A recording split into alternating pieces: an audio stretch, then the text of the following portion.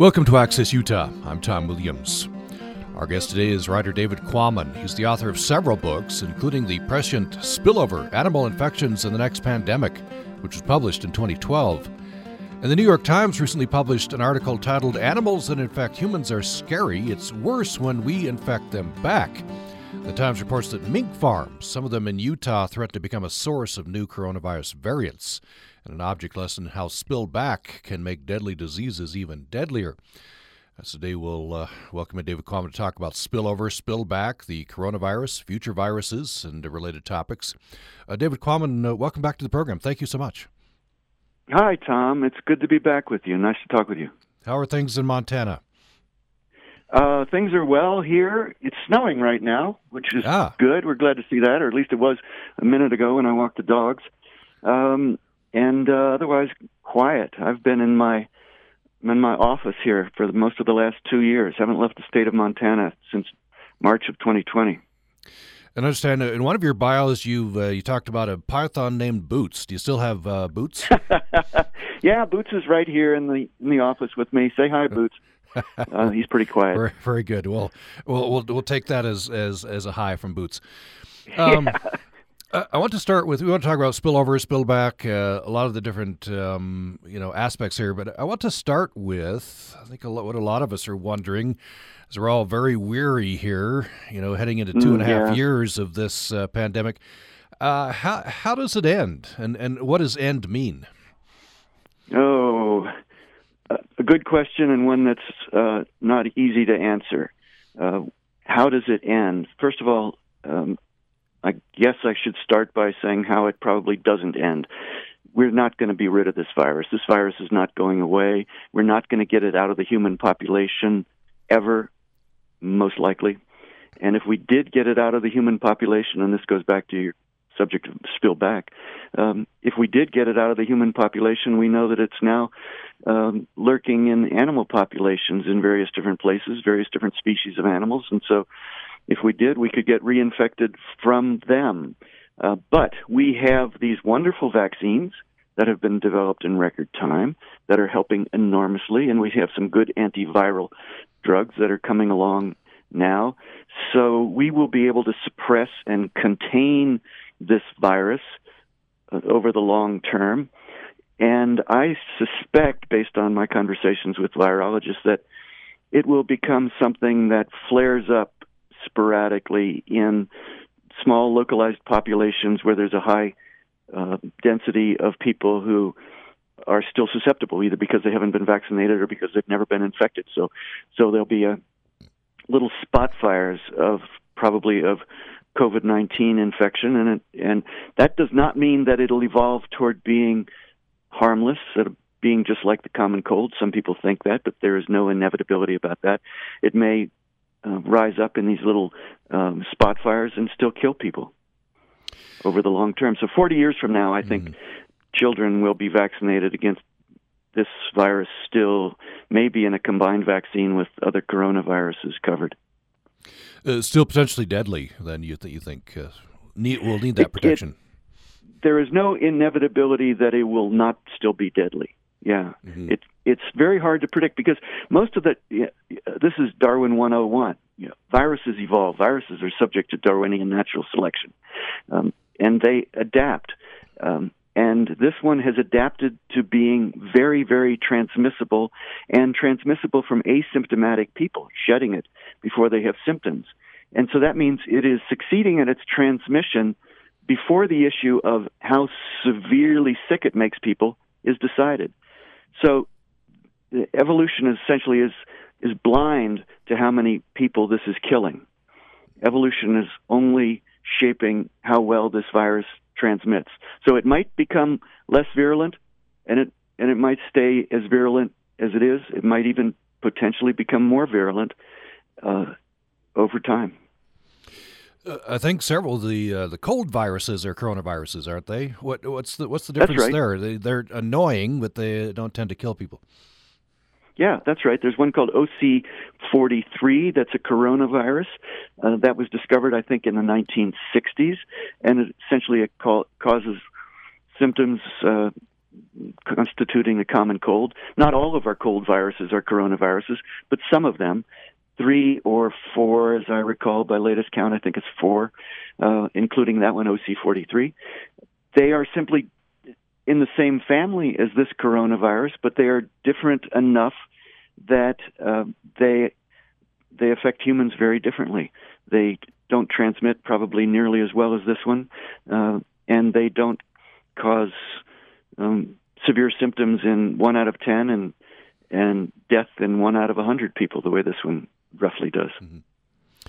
So you talked about a possible end to this particular pandemic, end in quotes. Another key question that we're all wondering, as we're all kind of weary, is when?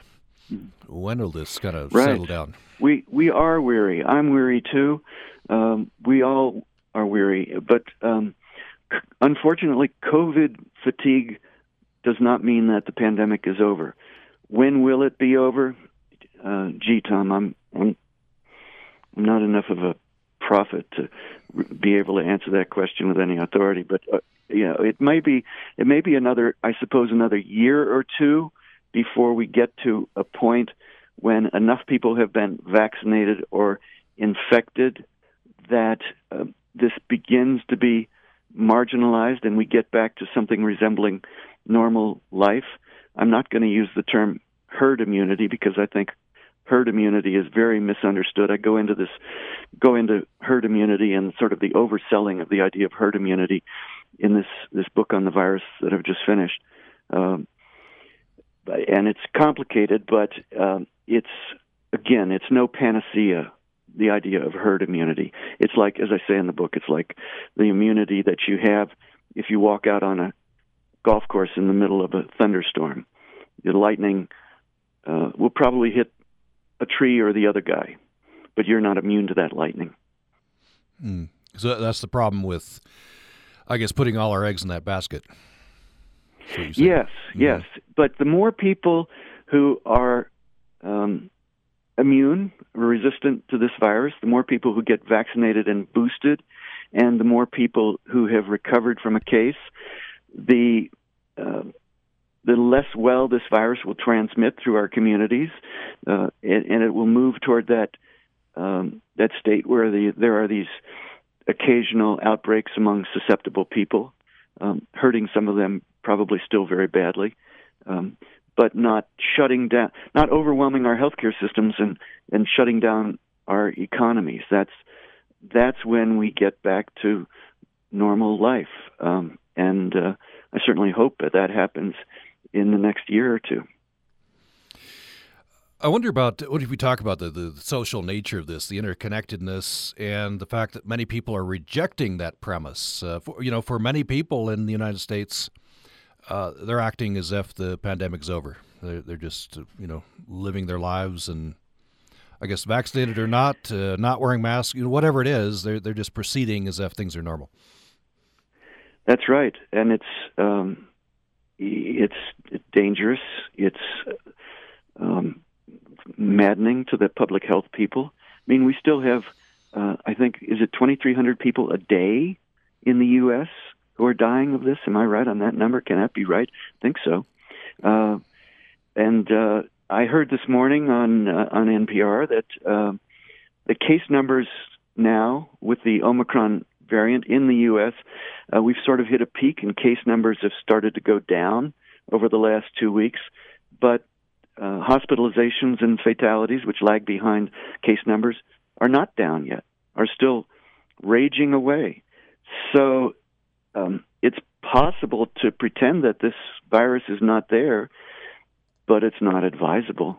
Not if you ever come in contact with loved ones who have, some special susceptibility, like being elderly or having compromised immune systems or secondary medical conditions. It's being unfair to other people if you say, this just really is not a big deal. I don't care. I'm tired. I'm over COVID. So I'm just going to act as though it doesn't exist. That might be fine for you, but it won't necessarily be fine for other people. So to get to the point where it settles down or the end or whatever we want to call that, I think you said it either everybody will, or a very high percentage of folks will have to be have exposure, right? Either vaccinated or having had COVID. Is that correct? Yes. There's hardly any other way to imagine this thing tapering down to a sort of a serious chronic problem as opposed to being an acute disaster that we're all living through. There is almost no other way to imagine it, unless you imagine that the virus is going to, by happenstance, mutate into a form that is innocuous. And as I've said, that's not impossible, but there's nothing to count on. There's no reason to assume that will happen.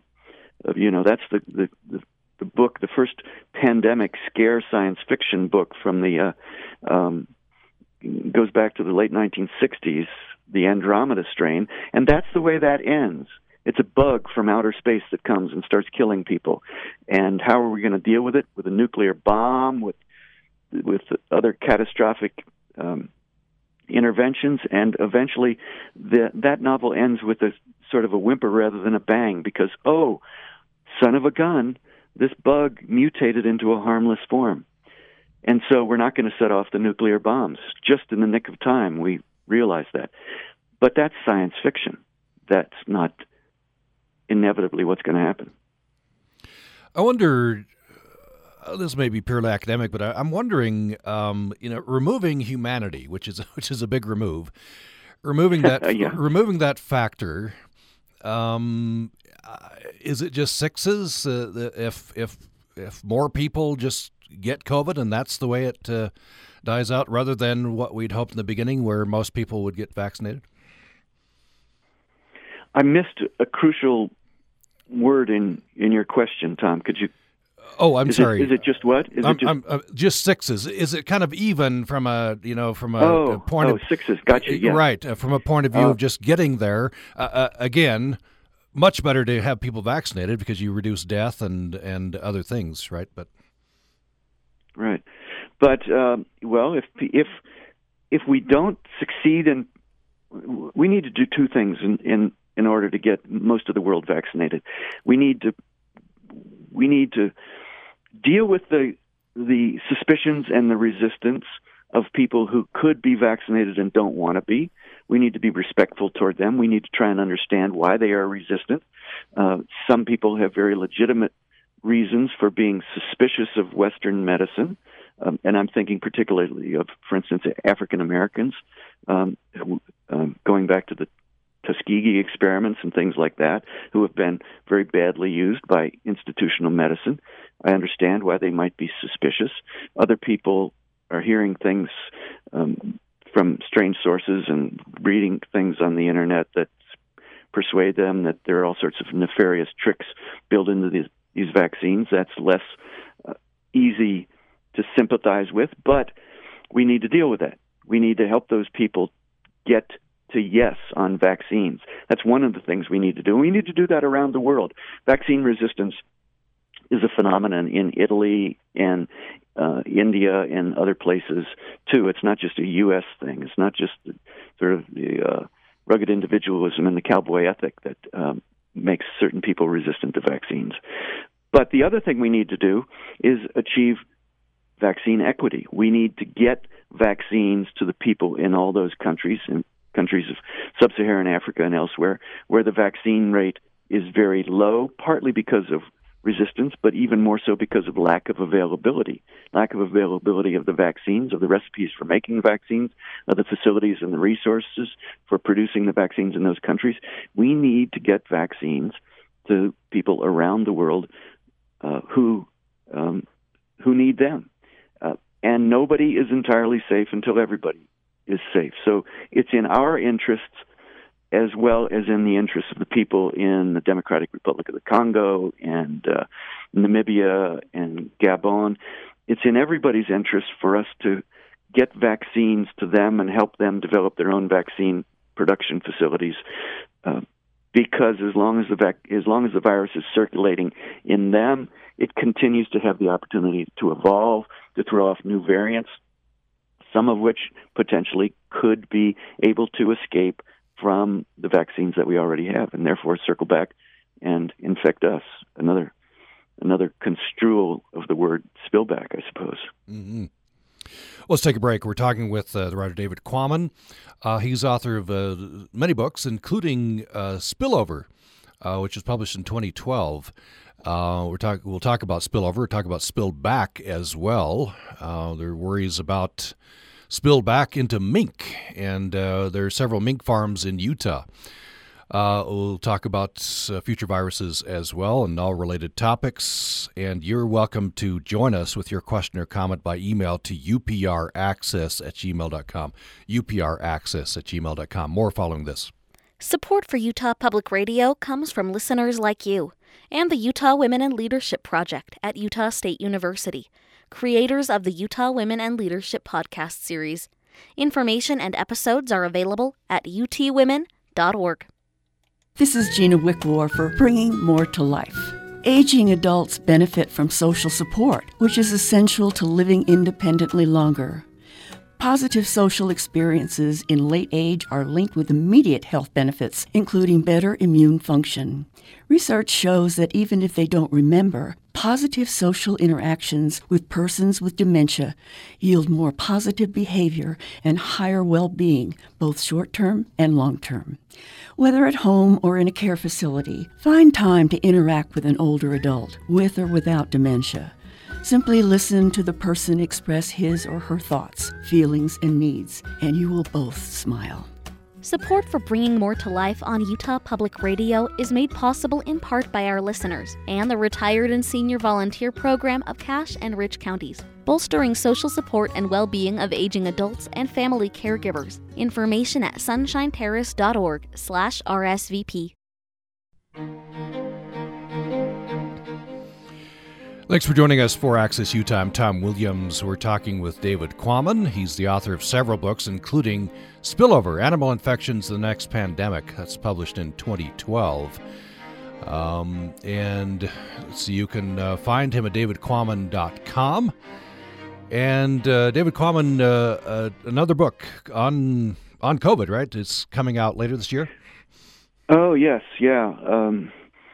It'll be titled Breathless: The Scientific Race to Defeat a Deadly Virus, coming from Simon & Schuster. Thank you for asking. I finished it in late December, and I'm very busy now doing all the fact-checking and bibliography and fine-tuning and editing for the book.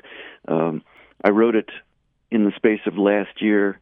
It's the busiest year I've ever had. I sat in my office here in Bozeman, and I Zoomed interviewed 94 leading virologists and public health officials around the world. I asked them a series of questions, talked to each of them for about an hour and a half, and wrote this book about it's about the virus itself, its origins, evolution, and its fierce journey through the human population, and the people who study it, the scientists who study it. Very good. We'll be looking for that. We'll talk a bit about some of those topics as we go along here today, of course. I want to go back to spillover.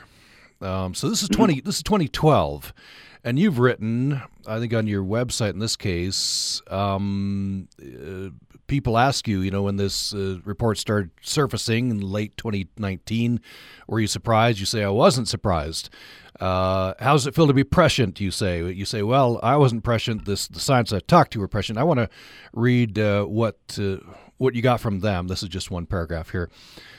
So talking to those scientists for this book, again, 2012 is when this was published, they told you, yes, there will be a next big one. It'll be caused by a virus. That virus will be new to humans, coming out of a wild animal. What kind of animal? Very possibly a bat. What kind of virus? Very possibly an influenza virus or a coronavirus. Under what circumstances will the virus get into humans? Some situation of close disruptive contact between humans and wild animals, such as in or around a wet market in, for instance, China. Very prescient. And I guess where I want to start with that is I think, governments organizations have warning systems? They kind of look out for viruses. Still, for most of us, this was a huge surprise. It was a huge surprise, and what was a surprise to me is how unprepared we were for it, not the fact that it was a dangerous new virus that happened to be a coronavirus. Yes, there are surveillance systems. There's a global outbreak alert response network, GOARN. That's part of it's I believe part of the World Health Organization. There are global influenza surveillance networks. We had some of that, but we didn't have enough. We didn't have enough funding for it on the ground in places all over the world. We didn't have enough transparency and complete connectivity of scientific knowledge.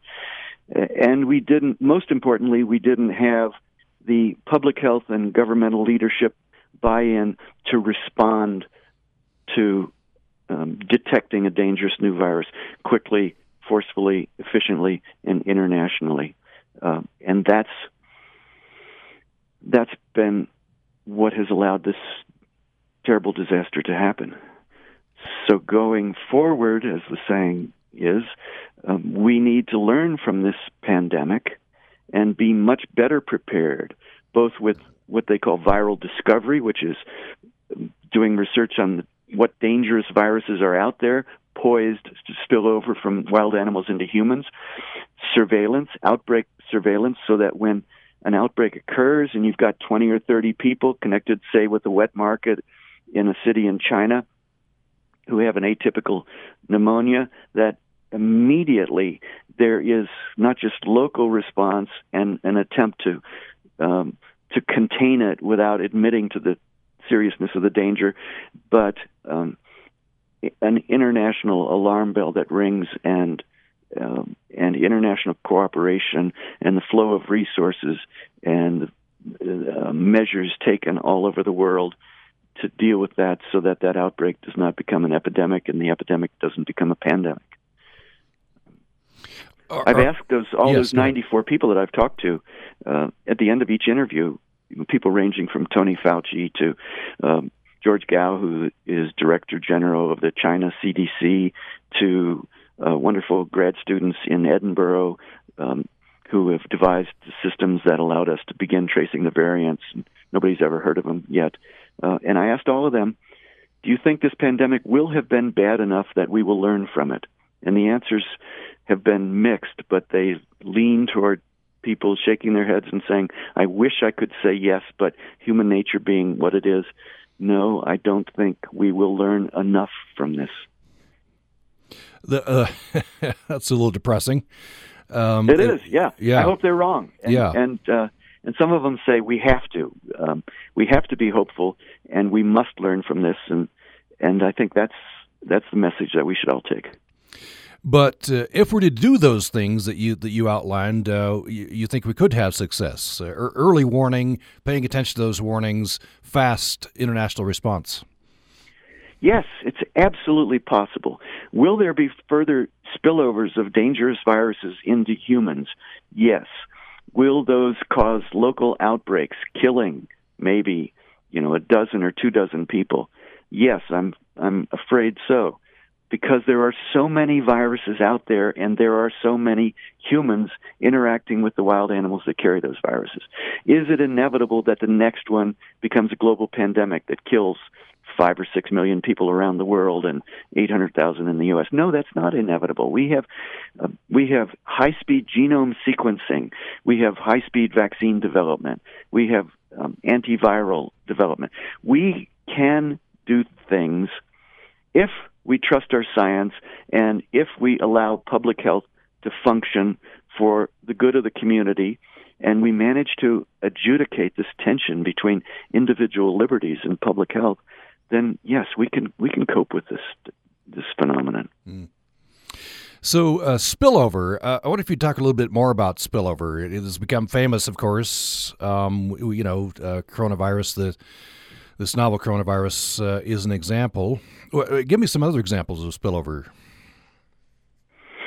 Well, there's been a whole drumbeat of them in the last 60 years, and that's what has caused scientists to be more attuned to this phenomenon. Going back to, for instance, Machupo virus in Bolivia in 1961, spilling over from rodents, getting into people, causing a hemorrhagic fever disease called Bolivian hemorrhagic fever, and then Marburg virus, which is related to Ebola in 1967.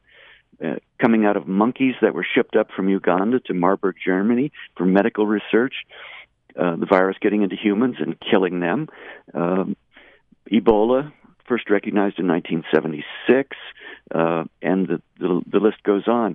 In the Four Corners area, you'll remember this, hantavirus, the hantavirus alarm in 1993. 1994, there was something called Hendra that came out of bats and got into racehorses and killed them, and then got from the racehorses into the trainers and the veterinarians, and was a very lethal disease in them. Nipah virus, 1998 in Malaysia. The original SARS, 2003, coming out of southern China. Zika virus, 2012, spread by mosquitoes, causing birth defects. Zika was 2015, I think. MERS was 2012, another coronavirus coming out of bats, getting into camels, and then people in Saudi Arabia. So, as I say, this whole drumbeat of these things, and most of them did not kill a whole lot of people. SARS-1 in 2003 spread around the world very quickly, infected 8,000 people and killed 1 in 10, 800 people, but it wasn't as transmissible as this coronavirus. It was a coronavirus, but not as transmissible as this coronavirus, and not transmissible from asymptomatic people. And therefore, we were able to stop it, contain it. And then came this one, of course. Yeah. What if you talk about spillback? This is where, it might have spilled over from a species into humans, then humans back into perhaps a separate species. Yes, well, some people, the critics of the idea that this is a natural spillover event, that this virus came from a wild animal, there are people who want to say that this is an engineered virus, or this was a manipulated virus that got out of the lab by way of a lab leak. I deal with that in my book, all those claims and those narratives. We do need to know more about the origins. We need to continue researching it. But I have seen no persuasive evidence for lab leak, just narratives and circumstantial evidence.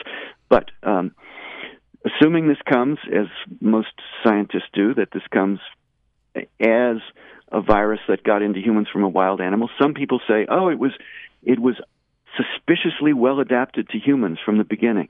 Well, no. It has been clear from the beginning that it is a generalist virus capable of infecting dogs, cats, large cats in zoos, lions, tigers, snow leopards in zoos, gorillas in zoos, white-tailed deer in Iowa and Michigan and Illinois are now carrying a lot of COVID. High percentages of them have tested positive for COVID. 40%. 60% in Iowa, according to one study. 60% of the white-tailed deer are positive for COVID, according to one so far unpublished study. And, of course, mink. It devastated the mink industry in Europe. It got into mink farms in the Netherlands and in Denmark, resulting in massive culls. I think 17 million mink in Denmark were culled, essentially destroyed the mink farming for fur industry there, and in Utah. And I understand that there are something like 30 mink farms in Utah. There's also some in Idaho and in Oregon. And this thing is very capable of infecting mink and spreading through mink farms because the mink are farmed at high density in very close quarters, which is unlike the way mink live in the wild. And then even passing from mink back into humans. So that's sort of double spillback.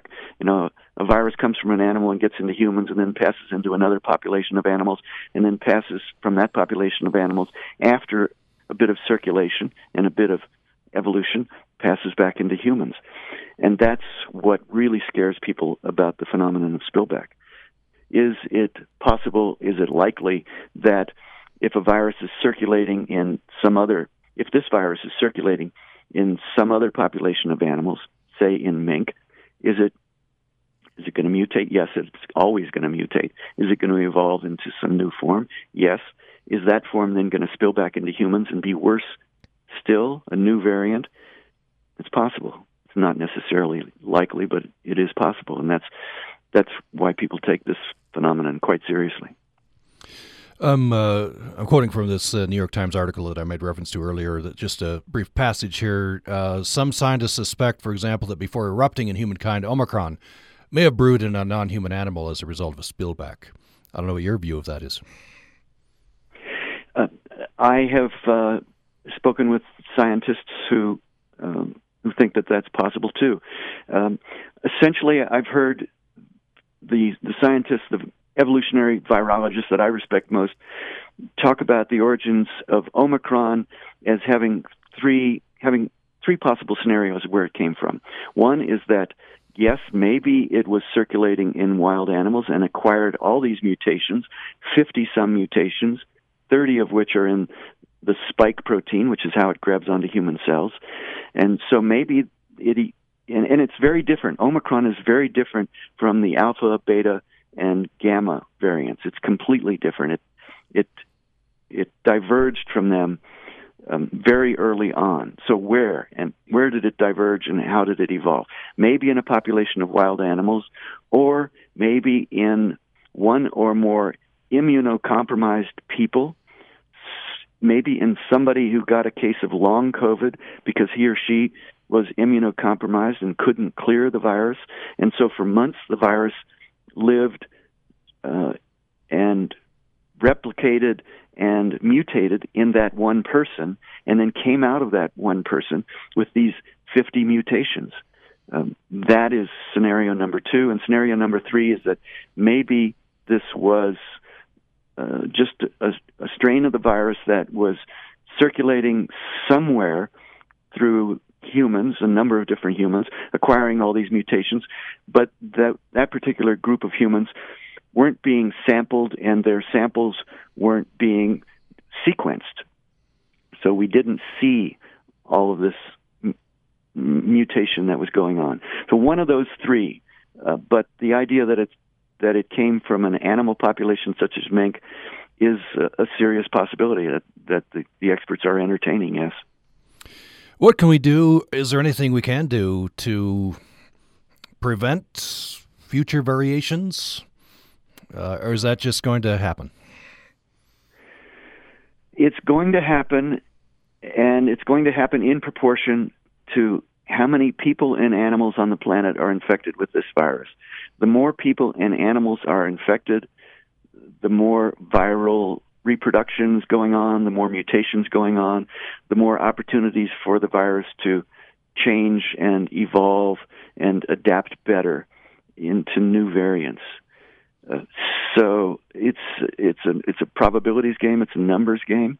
We just have to get control of this virus. We have to reduce it to rarity in order to stop it from continuing to evolve potentially in dangerous ways. And the way we reduce it to rarity, as I've said, I don't think we can ever eradicate it, but the way we reduce it to rarity is, first of all, we get humans protected from it, either by vaccination or simply because so many people have gotten infected. But we don't know how long the acquired immunity from recovering from an infection will last, so that's another question mark. And we need to deal with the fact of it circulating in wild animal populations, circulating in the white-tailed deer of Iowa, circulating on mink farms.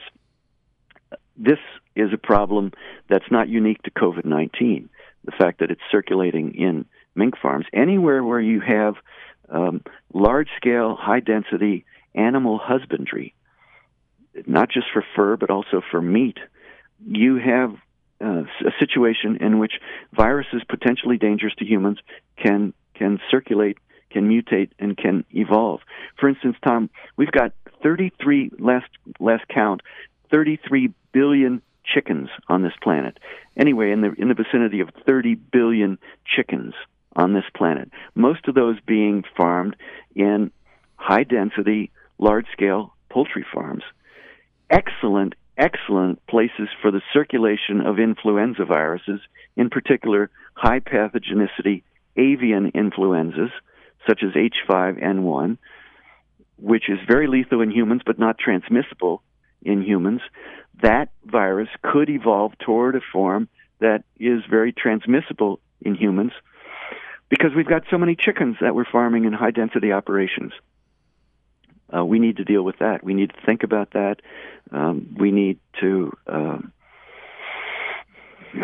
cope with it with very, very careful surveillance and hygiene requirements and moving away from high-density, large-scale animal husbandry.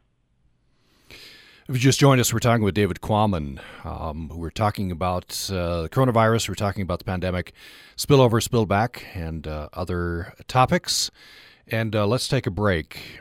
So, David Quammen, when we come back, I want to have you talk about this. I'll just tease this right now. This is recently, you wrote this on your website. This is David Quammen. SARS-CoV-2 is not going away, and it will continue to evolve. Our challenge, as its currently preferred host, is to evolve with it or slightly ahead of it in order to cope. I want to talk a bit about that when we come back following this. Support for 2022 legislative programming on Utah Public Radio comes from our members and the USU Institute for Disability Research, Policy, and Practice, working to create healthy, inclusive communities through innovative research, service, and education. Information at idrpp.usu.edu. It's time for Utah Public Radio's annual Art Mug Contest, and we're asking for your entries now through February 18th. You can use any artistic medium for your design. Just show us what you love about UPR, our programming, or our station's home here in Utah.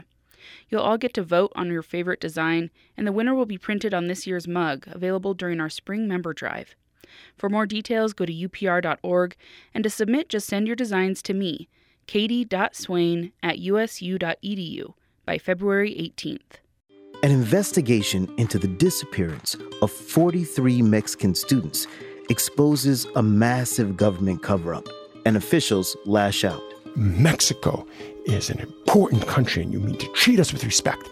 Investigators no longer feel safe. I think you need to leave, for a long time. Part 2 of After Ayotzinapa on the next Reveal. Monday at 11 on Utah Public Radio.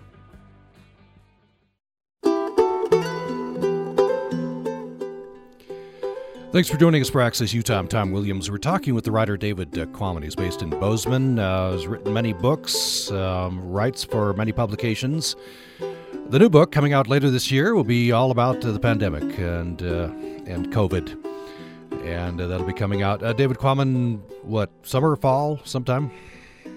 October. As scheduled now. Yep. Yes. Very good. We'll look forward to that. By the way, you can find David Quammen at davidquammen.com, and this is where I found this, writing, I think, in your blog, David Quammen. Just want to quote this again and have you talk about this. You say, SARS-CoV-2 is not going away. It will continue to evolve. Our challenge as its currently preferred host, you had parenthetically, though, mink and tigers and white-tailed deer and gorillas and other creatures are also susceptible. Our challenge is to evolve with it or slightly ahead of it in order to cope. So how do we evolve with it or slightly ahead of it? Well, I meant that mainly in sort of a metaphorical sense of evolve, and by that I mean cultural evolution. And by cultural evolution, in this case, what I mean is our behavior, our responses, our science, our development of vaccines, our development of antiviral drugs, our ability to work together and create the systems of surveillance and response that I was talking about earlier, that's the sort of evolving that I mainly had in mind. But I suppose it also evokes in people the question of whether we are going to evolve in a biological sense to deal with this virus, to cope with it, to adapt to it.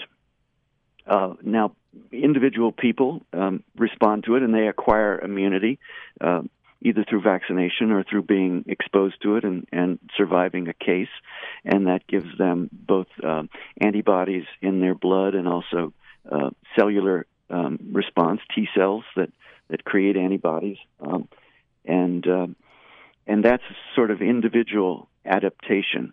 Whether we as a human population would evolve to be more resistant to this is not impossible, but it's not what I'm suggesting that we count on or wait for, because that's something that would take a long, long time. For instance, humans in Africa, humans native to Africa over thousands of years, seem to have evolved a certain resistance to malaria, a certain mutation that endowed them with more resistance to malaria. And that was the sickle cell trait, which, if you have just one dose of it from one of your parents, helps you resist malaria. But if you have 2 doses of it, then you get the disease, sickle cell anemia. But it was an evolutionary response. That's why it's there. As long as there is only one dose from one parent, it does help deal with the particular microbe. It's not a virus, but it's a protozoan that causes malaria. So that's the way in which the human population can adapt over thousands of years to a disease pathogen. How likely is another big one? Another maybe spillover, a virus, and a pandemic? I would say another spillover is very, very likely. It's almost a certainty that there will be future spillovers of viruses. As I said, there are just so many viruses that live in non-human animals. I've seen one estimate that there might be something like 1.7 million viruses living just in mammals and birds. And of those, a rough guess was that maybe 600,000 to 800,000 might have the capacity to infect humans. So there's just a world of viruses out there. Seems virtually inevitable as we continue to interact with wild animals, as our human population continues to grow and to consume and to be interconnected. It's inevitable that humans will be exposed to some of those viruses carried by other animals, and that an occasional case will occur in which a virus gets into humans and causes illness and can transmit. Is it inevitable that those outbreaks will turn into pandemics, or that one of those outbreaks will turn into a pandemic as bad as this one or worse? No, I don't think it's inevitable. I guess that makes me an optimist. I think it's possible. It's highly possible that it could happen, that, for instance, avian flu could evolve to be not only highly virulent in humans, but transmissible from human to human, and start an outbreak that could lead to an epidemic, that could lead to a pandemic. That could be horrible. It could be much worse than this, because the case fatality rate could be much higher than the rate of this virus, and yet the transmissibility might be just as high. So there are nightmare possibilities, but they're not inevitabilities, in my view, and from what I gather from the experts on this. There are things that we can do to detect and control and contain the inevitable future dangerous spillovers. So we talked about this a little bit earlier in the program, but this would be a good time to reiterate. What are some of the top things we can do? How can we be prepared? I say, I could talk about those public health measures and the international cooperation and surveillance, discovery, and response.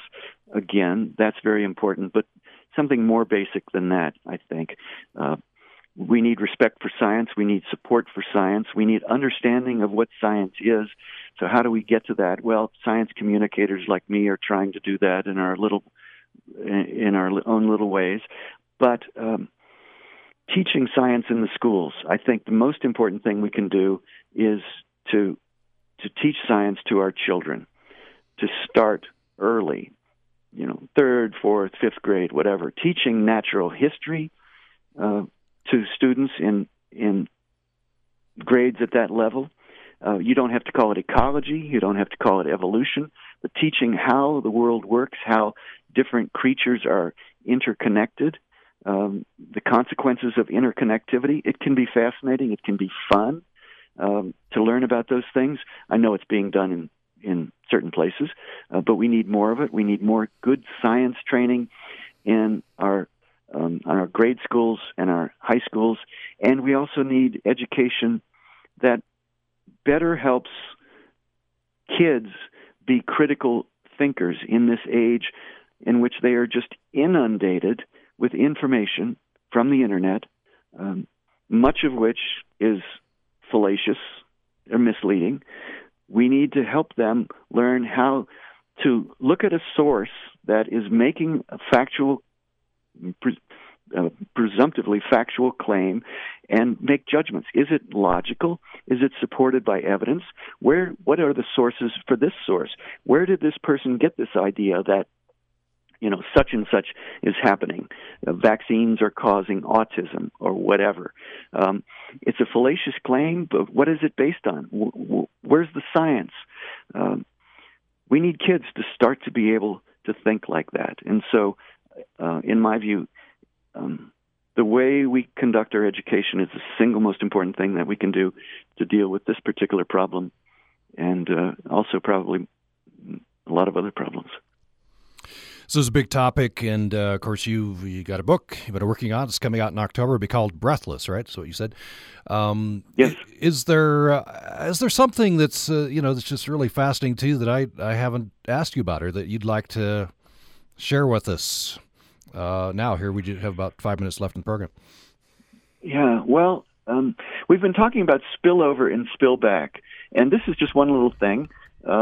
I made contact with a scientist named Roger Frutos at an institute in Montpellier, France, who has published on this idea of where viruses come from and how they get into humans. And he has been sort of critical is the wrong word, but he has wanted to go beyond the spillover model, that an outbreak begins because one human comes in contact with one animal and one virus gets into that human and then spreads. He says we should think about it as much more likely a far more complicated process, that he calls it the circulation model. And he points out that viruses do not have to be unique to one particular species of animal. They do not have to constrain themselves to living and reproducing in one particular animal until they spill over into the next. Many of these viruses are probably multi-host viruses that are constantly bouncing from one, not just from one individual animal in the wild to another, but from one species to another, and bouncing into humans and experimenting with humans as a host. And that there is this constant, so other scientists have called this viral chatter. There's this constant process in which viruses are spilling over from mink into other mustelids, other mammals, beavers, wolverines, whatever, mink into humans, from bats into raccoon dogs, bats into pangolins, bats into porcupines, bats into civets in southern China, for instance, and then occasionally into humans and back, that it's going on constantly and it's undetected. And then there comes a time when two accidents happen. The first accident is a mutation that makes that virus more capable not only of getting into humans, but transmitting from human to human. And then the second accident is what he calls the social circumstance, and that is once it gets into humans, it is able to move from human to human because of some social circumstance that gives it the opportunity, such as getting into a crowded wet market where people are going down these little corridors and shopping for wild animals for food and for seafood and for domestic meat. and they're sneezing and coughing on one another, and they're living in a big city, and that big city is well connected by railroads to other big cities in, for instance, central China, and connected by airports to the rest of the world. So that's the Roger Frutos circulation model of what's going on. And that was relatively new to me. Some of those ideas were familiar, but Frutos has begun publishing recently on this, and I touched on it in my book, and it seems to me so far unproven, but very interesting and rather persuasive. Yeah, fascinating. Again, the book is Breathless. It's all about the pandemic, COVID, and related topics, and it's coming out in October. So I think you put at least another project on hold when their publisher came and said, "Hey, we need a COVID book." What do you be returning to after this comes out?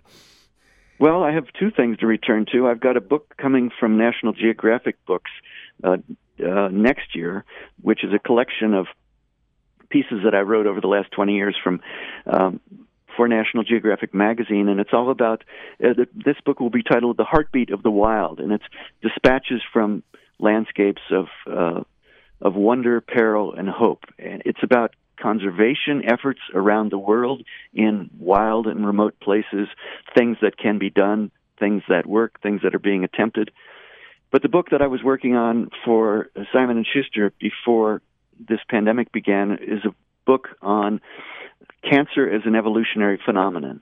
And I was in Tasmania investigating a phenomenon of genuinely contagious cancer that has evolved among Tasmanian devils, and it's been killing off the entire population of this wonderful species that lives only on the island of Tasmania, Australia's southernmost island.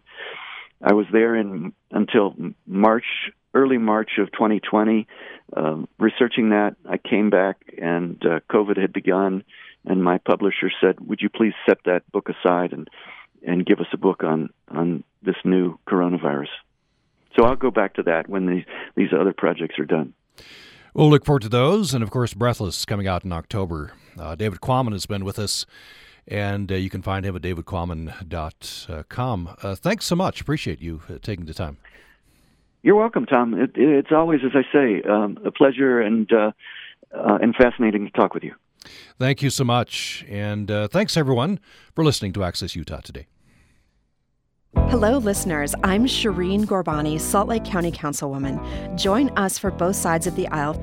This is a weekly debate over politics, policy, and big issues facing the state of Utah, featuring voices on the right, in the center, and on the left. That's me.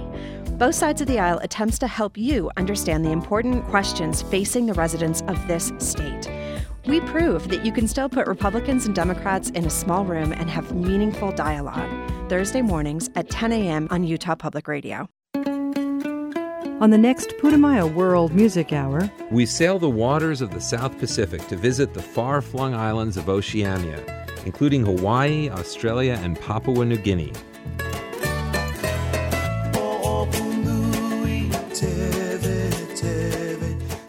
I'm Dan Storper. And I'm Rosalie Howarth.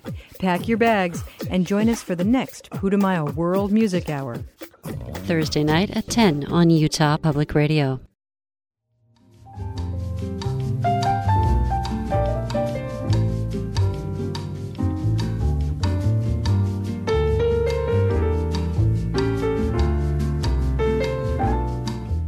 You're listening to Utah Public Radio, a statewide service of Utah State University and the College of Humanities and Social Sciences.